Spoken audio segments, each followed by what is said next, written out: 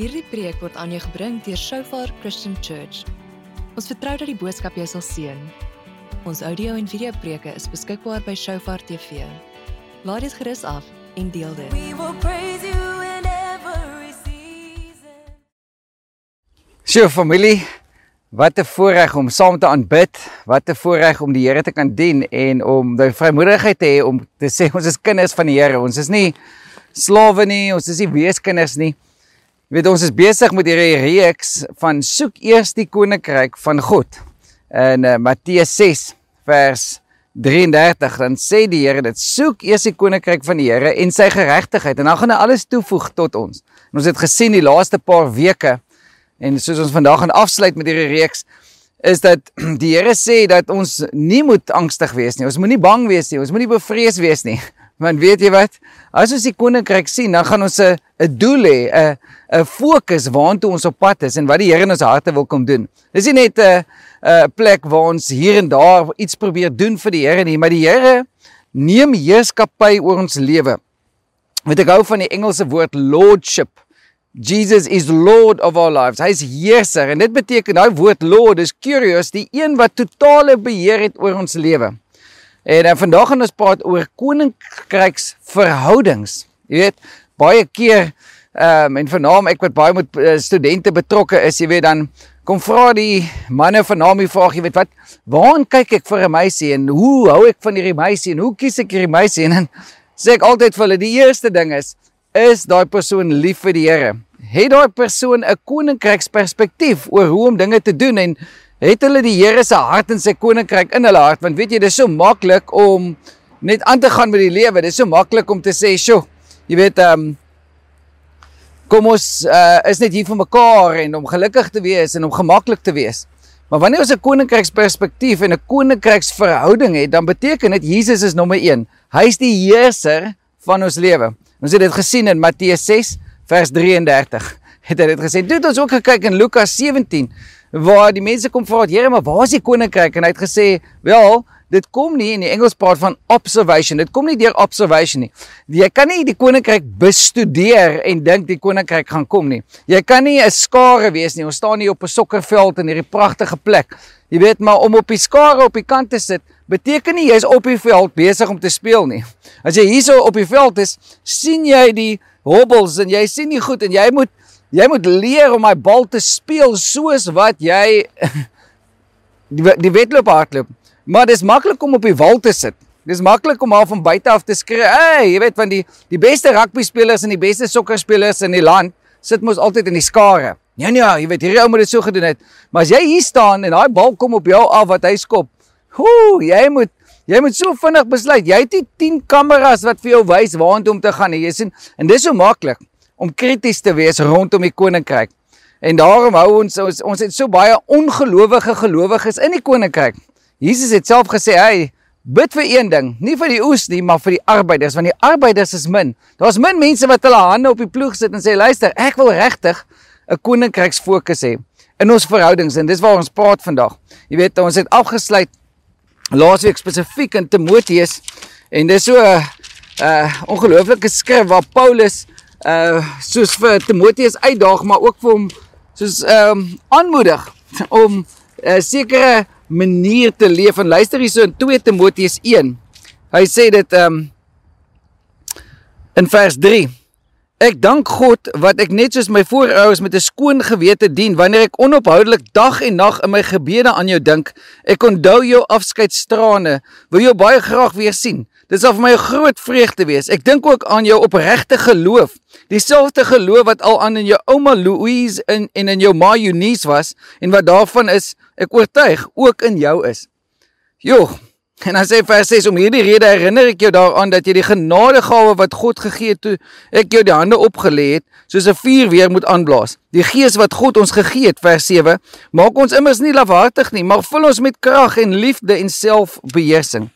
So Paulus skryf hier as 'n pa-figuur vir Timoteus, en hy sê vir hom, weet jy Timoteus, dag en nag in my gebede, en sommer net hier so aan die kant, jy kan nie sê jy het koninkryksverhoudings as jy nie vir daai persoon bid nie.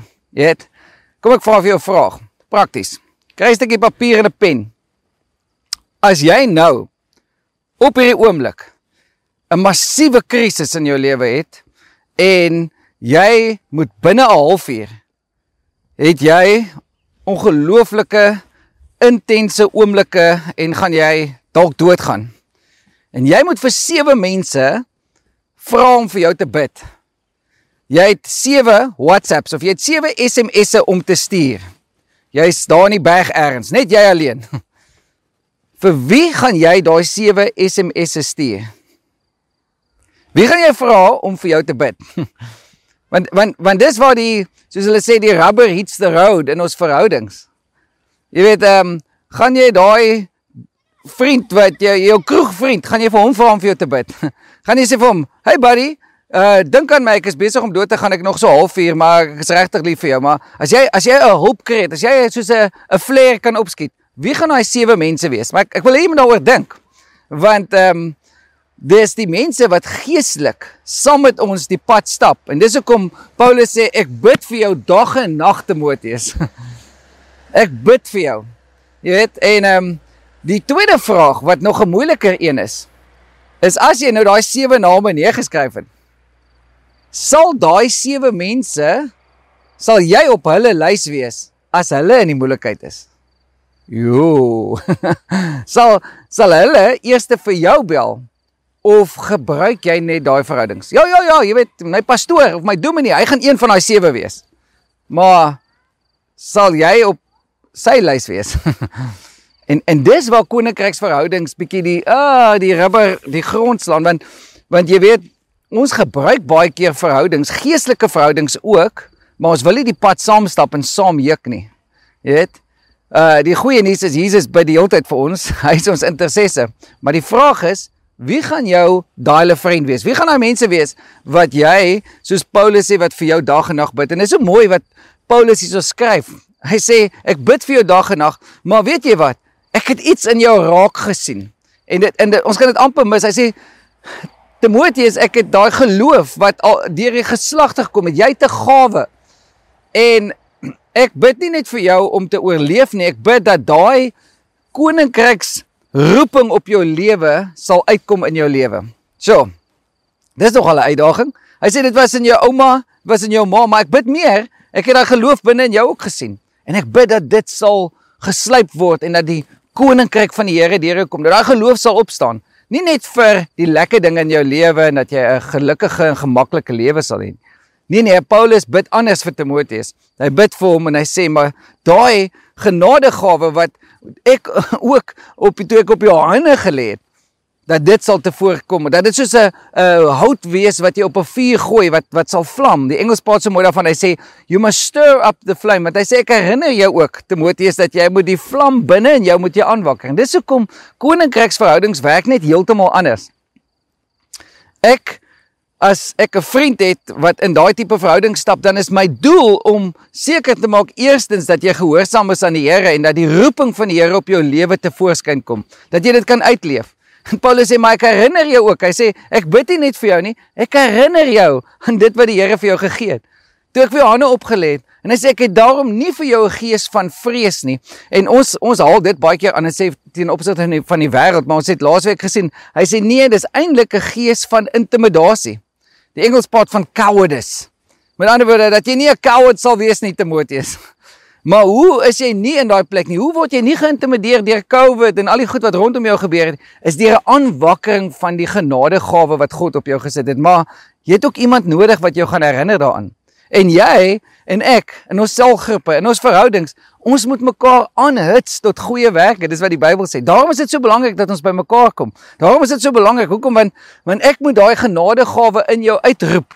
Ek moet dit nie net bid vir jou nie, maar ek moet saam met jou daai vlam laat groei en sien, dit is die uitdaging in koninkryksverhoudings, moet ons dan ook eerlik met mekaar kan wees. En Paulus sê, luister, ek sien hier's 'n gees van intimidasie oor jou, ek sien hier's 'n gees van vrees, maar ek herinner jou, Timoteus, want Timoteus was hier so in die kerk van Efesiërs en, hy was 'n jong man, jy weet, almal het vir hom gesê, jy's te jonk, jy kan nie preek nie, wie's jy, jy weet, Paulus sê, nee, jy het 'n ander gees ontvang, maar my job description is om jou te herinner daaraan. Dis wat ek ook vandag doen nie. So ek sê, hey, wat is daai genadegawes wat God vir jou gegee het?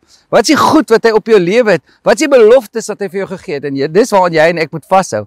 Want dit is so maklik om deur die omstandighede, deur die ekonomie, deur die finansies van hierdie dinge vasgevang te word in 'n gemaksone of in 'n intimidasie, 'n vrees agter. En dan raak ons as die kerk, ons raak cowards. Ons kruip weg, ons speel for strys. En ons kan nie dit doen nie. Die tweede vraag wat ek jou, die eerste een onthou was nou van daai 7 mense, maar die tweede een, en dis ook 'n tawwe ene. Gaan doen dit by die huis. En net, dis 'n baie eerlike ding, maar dis 'n tawwe vraag wat ek in 'n ding waarmee ons gaan uitdaag is, gaan druk jou bankstaat vir die laaste 3 maande uit. En dan vat jy 'n highlighter, en dan highlight jy net al die transaksies wat daar uitgegaan het. En dan kyk jy wie's heerser van jou lewe. Woe! Nee, werk mos nie so nie. So, jy weet, as jy 'n slaaf geword het tot jou lenings, of 'n slaaf geword het tot jou gemaksones, waarna toe vloei jou geld en jou finansies? Want dit is 'n refleksie van dit wat in jou hart aangaan. En sien, as ons nie leer om verantwoordelik en verantwoordbaar teenoor mekaar ook te kan wees, want ek het nog bitter min mense gesien in die Koningryk wat sal oop wees oor hulle finansies. Want Jesus het self gesê, hey, jy kan nie God en Mammon op dieselfde manier dien nie. Jy kan nie. Dis die enigste ander God wat hy om homself vergelyk het. En dis hoekom hier in hierdie COVID tyd is dit so, ja, hy sny fyn op die vel. Want baie mense, ja nee, ek het my trustfonds daar, en dis eintlik 'n familietrust, jy weet. Maar eintlik is dit waar jou anker is. Is dit waar my anker is. En sjoe, ek het al baie troues gedoen reg oor die wêreld, en ek moet dit eerlikwaar sê, ek is nie eers meer verbaas nie. En dan kom jy partykeer by hierdie troue aan, en jy doen verskriklik moeite, en dan sê hierdie, dis 'n massiewe trou, dis 500,000 rand vir hierdie troue. En weet jy wat? Dan gee die mense vir jou, en dan het ek my eie vliegtuigkaartjie geboek, en dan gee die mense vir jou 'n tweedehandse boek, en dan dink jy soos like, wow, nie dat jy iets verwag nie, vra niks vir dit nie. En dan kom jy by die arme mense, dan doen hulle soveel moeite, en dan besef jy, maar wie's eintlik in beheer? Wie het eintlik heerskappy? En dis waar die tire, die rubber hits the road, is in ons finansies, en dit word getoets in hierdie tyd. Dit word getoets in hierdie tyd oor, het ons eintlik beheer, of wie's in beheer van ons lewens? En dis hoekom Paulus sê, hey, moenie vasgevang word in hierdie goed nie, Timoteus. Moenie vasgevang word deur die vrees en die intimidasie, maar word vry.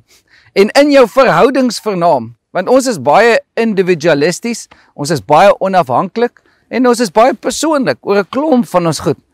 Maar dis waar verantwoordbaarheid, accountability, so belangrik is. Waar ons in mekaar se lewens kan praat.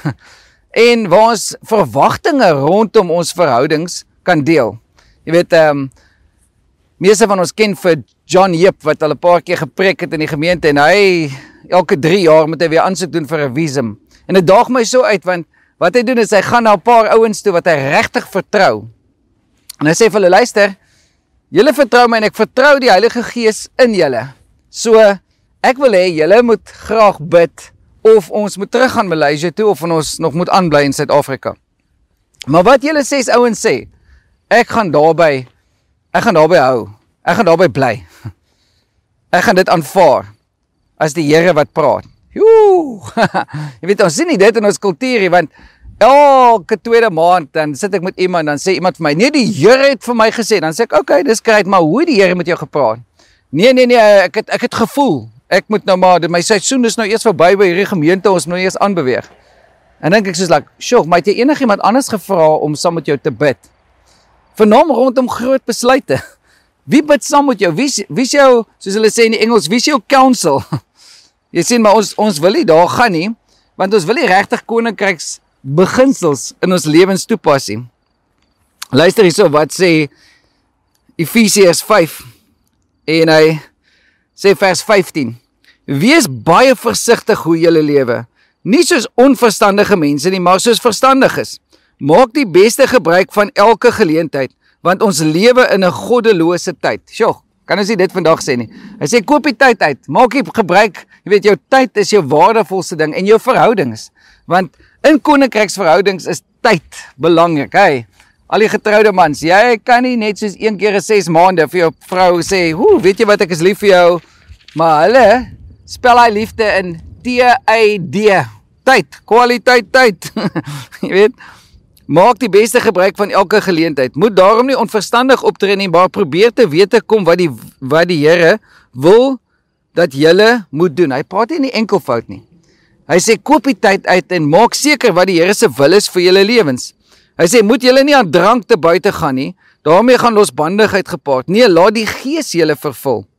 En sing onder mekaar, psalms, lofgesange en ander geestelike liedere. Sing met julle hele hart tot eer van die Here. Hy praat van die gemeenskap van die gelowiges. Hy sê, moenie soos die dronkaards doen nie, moenie wat drank aan jou doen. Nee, kom saam en sing hierdie lieder. Kom en moedig mekaar aan. Dank God die Vader altyd oor alles in die naam van ons Here Jesus Christus. En dan vers 21 van Efesiërs 5 sê, wees uit eerbied vir Christus aan mekaar onderdanig. So, ons wil nie meer nie, die Engels praat so mooi daarvan, hy sê, submit to one another in the fear of the Lord. So met ander woorde, ek besef dat die Here kan deur daai 10-jarige praat, die Here kan deur ander mense praat in my lewe, en as ek 'n koninkryksverhouding wil hê, dan gaan ek met intentionaliteit my verhoudings aanpak.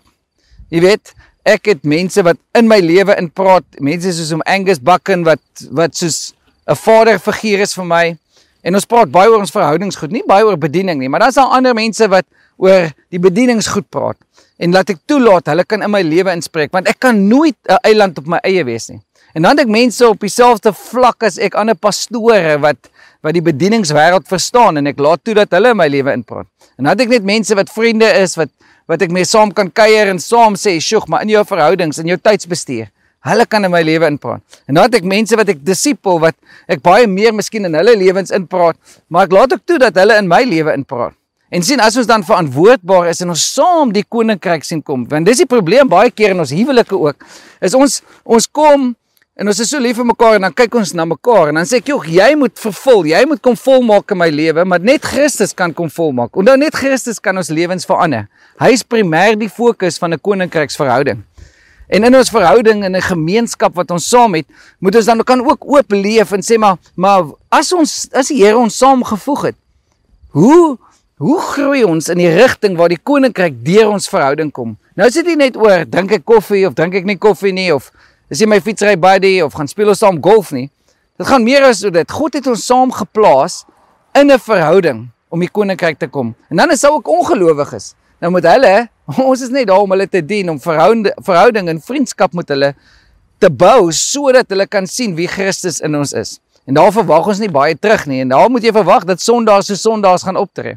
So jy het verskillende vlakke, maar jy moet intentioneel wees oor daai verhoudings en goeie grense stel en verwagtinge.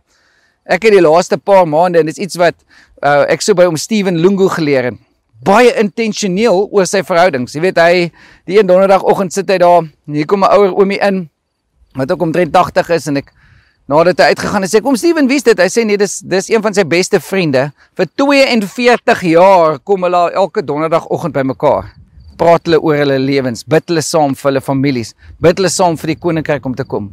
Sien, so, dis in gebed, dis in 'n plek waar ons kan saam begin bid vir ons gemeenskap. Maar ons sê, hoekom het die Here ons saam gesit? Dan as ons 'n probleem sien, dan gaan ons nie sê, hey broer, het jy gehoor van Pietie wat alweer sukkel met sy vrou nie? Nee, jy bid voor jy praat. Jy het geen reg om iets te sê oor iemand as jy nie eers vir hulle gebid het nie. Come on, anders skinder jy net. My ouma het altyd gesê, sy gaan net bid hier toe, want dan weet sy, die mense gaan nie daarvan haar praat nie. Ja, toe dink ek, sure, die bid hier raak partykeer 'n skinderuur. En dit is so belangrik, maar as ons dit goed in die gees gebore het, en dis hoekom die Here sê, in hierdie gebed, die Onse Vader in Matteus 6, sê, Onse Vader wat in die hemel is, laat u koninkryk kom. Het was nooit 'n individualistiese gebed nie, het was ons Vader, laat u koninkryk kom in ons as 'n gemeenskap, en laat u koninkryk kom deur ons. So een van die goed wat ek begin doen het met 'n paar mense, is net sê soos like, hey, wat is jou verwagting van ons verhouding? Hoe wil jy hê met ons verhouding groei en ons vriendskap groei? Of hoe as ek jou disipel in 'n pad stap met jou, gee jy vir my die reg om in jou lewe in te praat, maar ek gee vir jou ook die reg om in my lewe in te praat. En partykeer moet ons daai gesprekke gaan hê, want ons hou nie van daai gesprekke nie, want ons gaan maar net aan. En dan sien jy baie ouer mense, hulle kinders is uit die huis uit, maar hulle het geen meer vriende nie. Hulle het kuierbuddies, ja, maar nie koninkryksbuddies nie. En dis so 'n rou nerve wat ek glo die Here wil hê ons moet op fokus, is 'n gemeenskap van gelowiges wat kan saam staan in die gees. Want hey, ek gaan vir jou bid. Hey, ek gaan daar wees vir jou. Hey, ek wil jou dial a friend wees. Waar as jy in die moeilikheid is, voor jy nog vir my even sê of SMS wil ek hê die Heilige Gees moet wakker maak in my om vir jou te bid. En ek onthou en ek wil afsluit met hierdie getuienis. Ek het 'n vriend in Amerika. Een dag in die middel van die nag word ek wakker en ek het net hierdie intense gevoel. Die Heilige Gees sê vir my ek moet vir sy vrou bid. En ek begin bid en ek bid, seker 'n uur lank. Volgende dag is 9 ure verskil tussen waar ons en hulle bly, hier uit Suid-Afrika uit. Volgende dag toe WhatsApp ek hom of SMS en ek sê vir hom, sê sy naam is Pieter, wat gaan aan? Ek het gister nog 'n uur lank vir jou vrou gebid. En toe sê vir my, sy vrou was op presies dieselfde tyd wat ek gebid het in 'n karongeluk. En wonderbaarlik het sy oorleef. En daai uur wat ek gebid het, was die uur van dat die karongeluk gebeur het, totdat sy in die hospitaal was en klomp dinge kon skeef gegaan het. En ek besef maar die Heilige Gees is getrou. Want sien, as ons verhoudings op so 'n manier na die Here toe bring, dan kom werke iets in ons lewens. Ek onthou was een ou in Oos-London.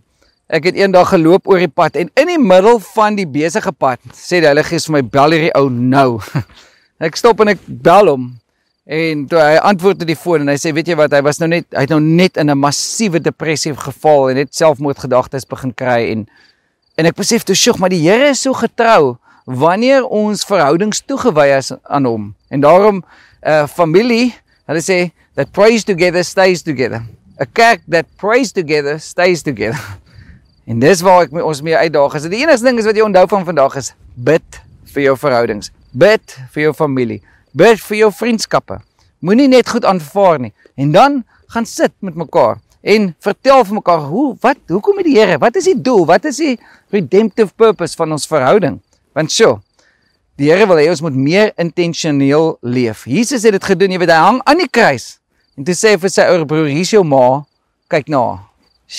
Hy is besig om dood te gaan vir die wêreld en tog is daar 'n verhouding wat hy aan mekaar koppel, want verhouding was vir hom prioriteit. Bo net al hierdie groot drome of soek hier of soek daar. Koninkryk kom in ons en dan kom die koninkryk in ons verhoudings en dan kom die koninkryk deur ons verhoudings. So ek wil graag vir jou bid. Miskien het jy seer gekry in verhoudings. Ek onthou een van my beste vriende het weggestap van die Here af en dit was eers so swaar dat ek vir 'n paar jaar myself nie kon commit aan ander verhoudings nie. Want ek het so seer gekry in daai koninkryksverhoudings, maar die Here wil vir ons in daai plek bring waar ons kan sê, Onse Vader. En begin by jou plaaslike gemeente. Dien daar, begin met jou finansies om te gee. So Vader, dankie dat ons vandag hierdie goed met mekaar kan deel. Here, ons wil net jammer sê dat ons soveel keer toelaat dat ons verhouding so oppervlakkig word, Here. Dat ons so besig raak, so distracted, Here, soveel dinge. Ons vul ons lewens met soveel goed. Soveel sosiale byeenkomste, maar ons is nie intentioneel oor ons verhoudings nie. Here, ek bid vir mense vir 'n omgewing van liefde, 'n omgewing van honor, eer. Here, 'n omgewing van vertroue. Here, dat ons van daai plek af, soos wat U deur die Heilige Gees in ons werk, ook deur ons werk. Heilige Gees, kom neem beheer van ons verhoudings. Ons is so gebroke families en 'n nasie, Here, dat dit so moeilik vir ons is om te vertrou. En dit begin met ons verhouding met U, Here, kom herstel. Here, ons het U so nodig om te kom heel maak en Here, om vertroue net in te boezem met ander, Vader, maar maak ons 'n gemeenskap van gelowiges. Here, en ons bid weer vandag, Onse Vader, wat in die hemel is, laat U koninkryk kom in ons, deur ons verhoudings, en Here, na 'n wêreld toe wat so gebroken is. En ons bid dit in Jesus naam. Die Here seën julle. Dankie dat jy hierna geluister het. Ons preke is beskikbaar by Shofar TV. Besoek www.shofaronline.tv om dit af te laai. You are truly